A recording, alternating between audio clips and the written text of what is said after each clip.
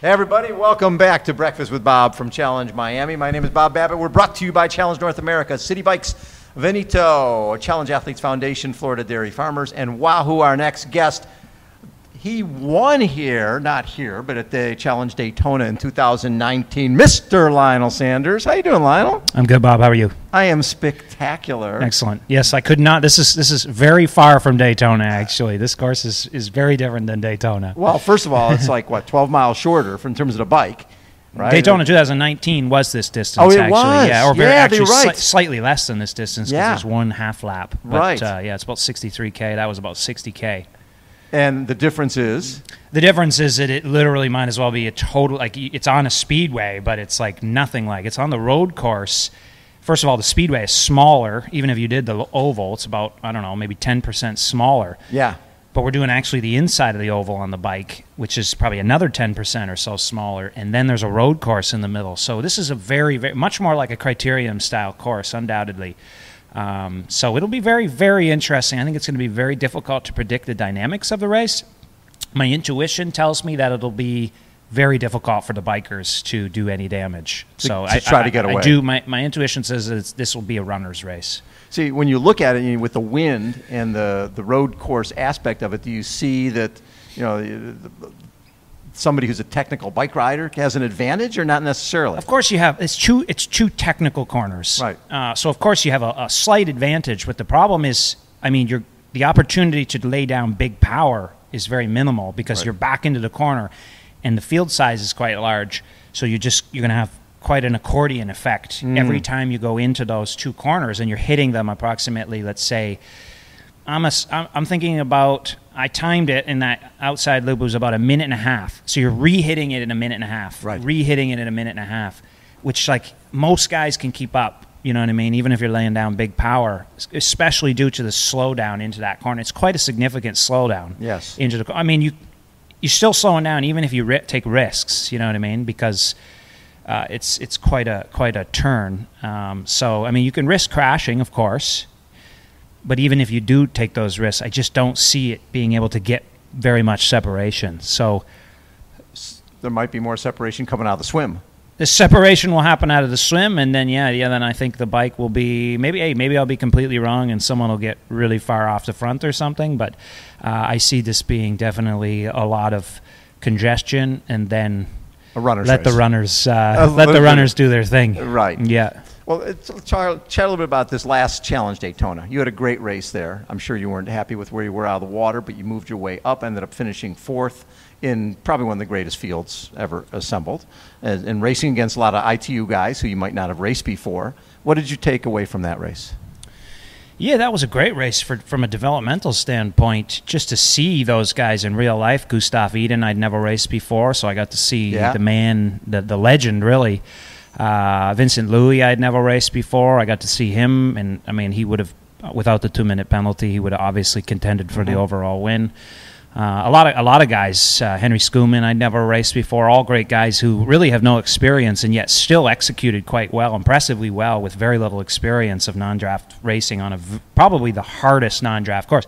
If they were on this course, it would be problematic for the long course guys, undoubtedly, because of that fact that I don't think it would have. It's not going to kill guys' legs nearly as bad as Daytona did. Right. Therefore, the running speed is going to play a huge factor, and they have great running speed. So, but yeah, it was a real kick in the butt for me. The swim, I was like, wow, I've gotten better at swimming, but wow, I am like way off the pace. Like, you're not going to beat Gustav Iden and Vincent Louis with the swim that I had in that race. So, I want to still do 70.3 Worlds, and I would like to contend for it. And so for me, it was the kick in the butt to say, like, there was some things certainly I wasn't.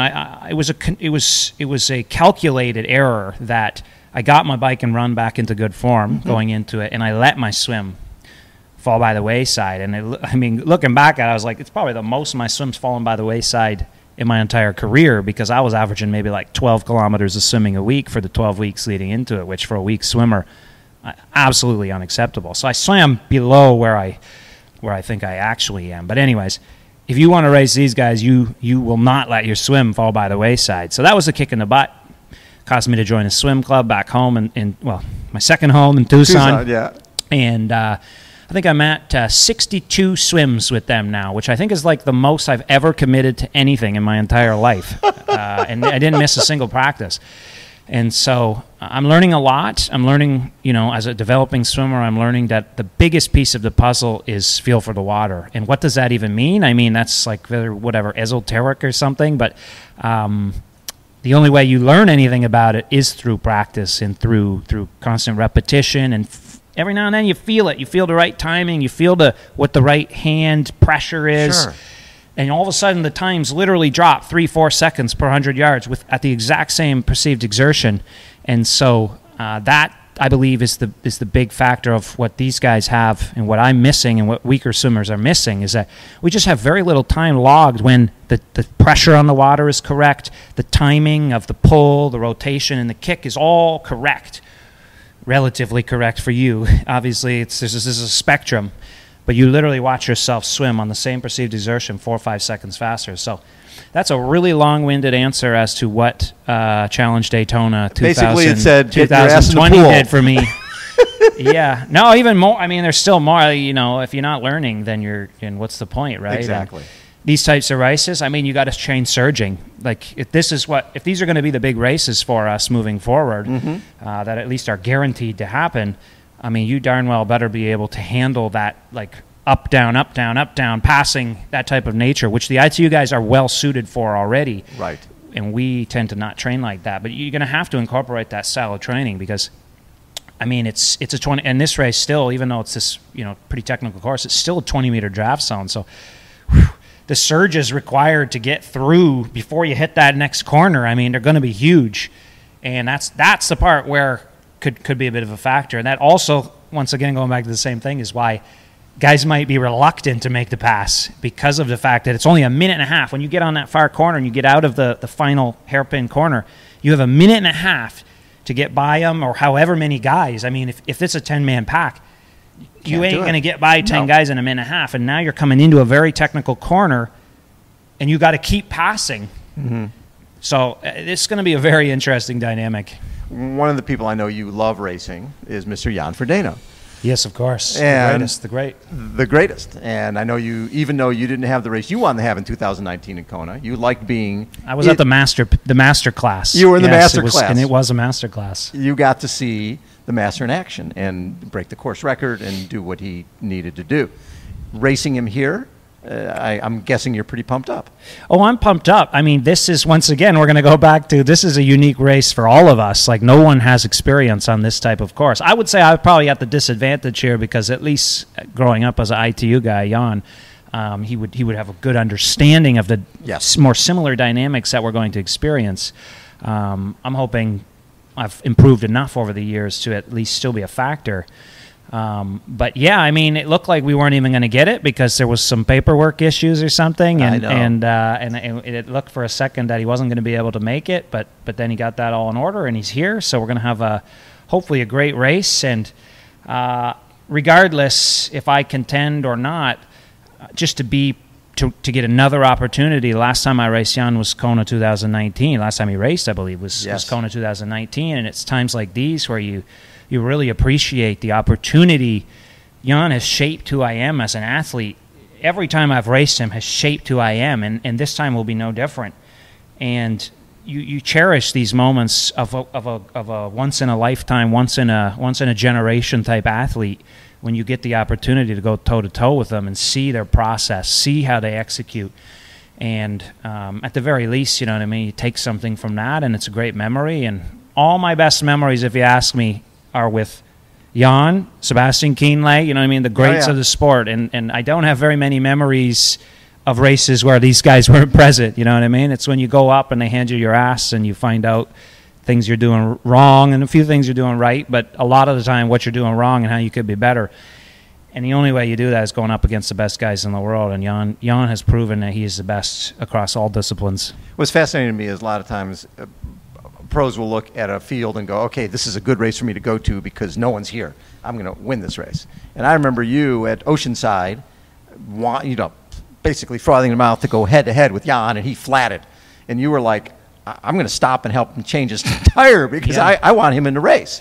I felt like that was my moment that time. 2017, a lot of things clicked for me, and I prepared really well. My team everyone was in order, and I felt like that was finally the time where I was going to contend. And then so to get that flat tire was really disappointing for me, because it was like I felt like I had worked so hard and I had earned that moment to actually get a shot at contending, going head to head, toe to toe, and I felt robbed of it. And so I was pissed off. I was like, in today's day and age, we got people on the moon talking about going to Mars, landing rockets by themselves and stuff, and guys are getting flat tires, and we do this for a living. Like, it doesn't make any sense. I was a little bit bitter about that.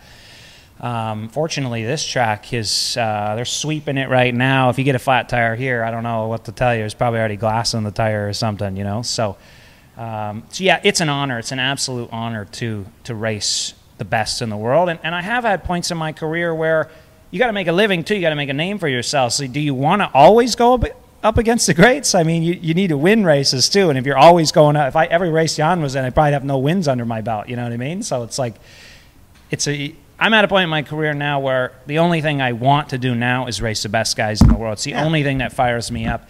This has fired me up. I found out, 4 weeks ago or something, and it has fired me up more than I've ever been fired up for racing. And and I mean, I owe that to racing the best guys and having a guy like Jan here. Another guy who's here, who I don't think people are really talking much about, is someone you know from racing, Pablo Depena. Yes. And you were saying before we started chatting that this is a Pablo, if this plays out the way you think it will, as a runner's race, that this could be a great race for him. He'll be a contender. Mauricio Mendez Cruz is another guy who has the possibility. He's like a 103 half marathoner. Xterra champion. Yeah, he's a guy who I believe this is going to suit really well. There's quite a few guys who you probably are not picking as your contenders who I believe this is going to suit very well. If it does turn out to be a race that kind of gets a bit congested, and a guy like Starkey and stuff has trouble putting a ton of time into guys, which he would be able to put a ton of time to guys in Daytona. Right. Then it becomes absolutely those guys who are very good runners off the bike. So you've been doing your training block. Do you feel like the ante went up once you found out Jan was racing? I had a little bit of tendonitis in my knee I've had now for like 10 months. So it's been like a very controlled 10 months in terms of, it's actually been kind of like a little bit of a blessing in the sense that I've not overtrained myself because I've had to manage this and not do too much volume. Even the intensity, I've had to really, not go, of course I'm going hard in intensity, but not beyond my ability. And so, what was the question? I forget what the question was. We're talking about tendonitis now. Oh, no, we were talking about the block that you've been doing with, knowing that Jan was racing. Oh, yeah. So I can only do what I could do. You know what I mean? At the end of the day, you can only do what you can do. You got to listen to yourself. I mean, I look at some of the training like a Gustav Iden and Christian Blumenfeld they're doing, and I mean, I can't even really wrap my head around it. Mind you, they're a little bit younger. Like I was doing some pretty crazy training 6 years ago or so, but I mean, that stuff catches up with you. You can't push yourself beyond. And I did some overtraining, so I'm trying not to overtrain anymore. So yeah, absolutely. Visualization wise, I mean, I've had many sprint finishes in the last month with Jan, even though he wasn't there.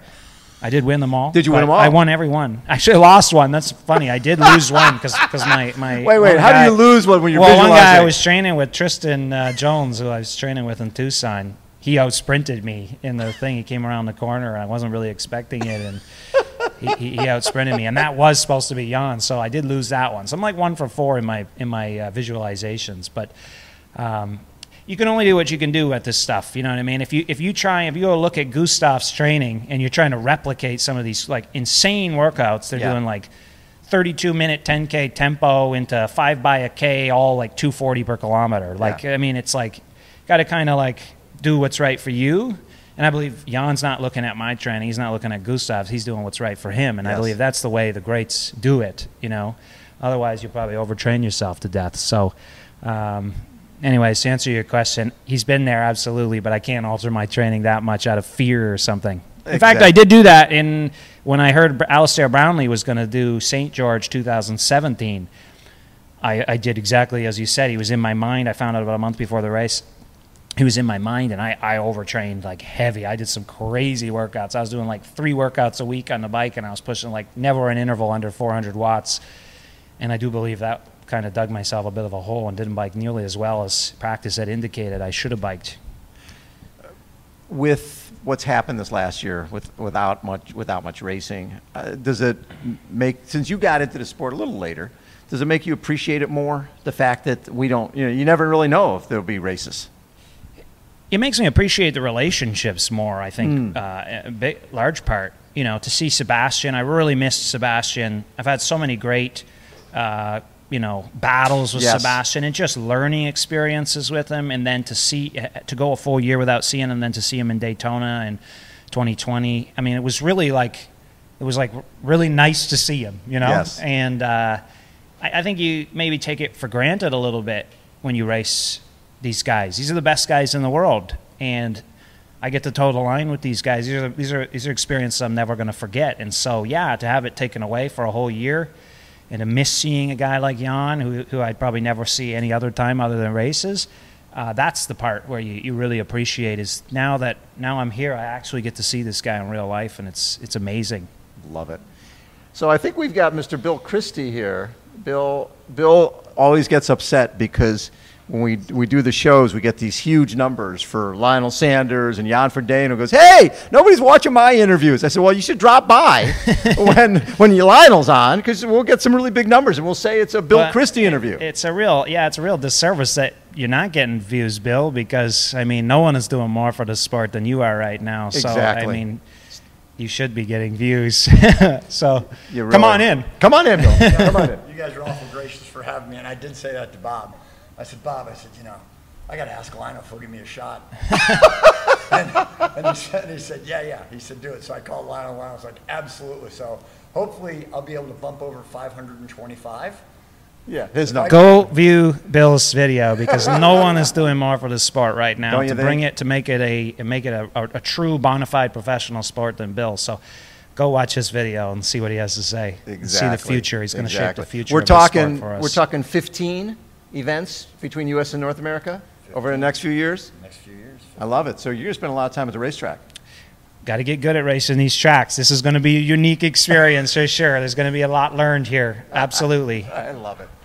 Well, I wanted to stop by, and I couldn't think about, with both of what you guys do for everybody that's out there.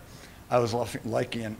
I was lucky enough to have Michael McDowell, winner of the 2021 Daytona 500, sign 2 hats for you guys to give away and raise for each one of you to raise for your specific concerns, CAF for you. And Lionel, I've got one for you.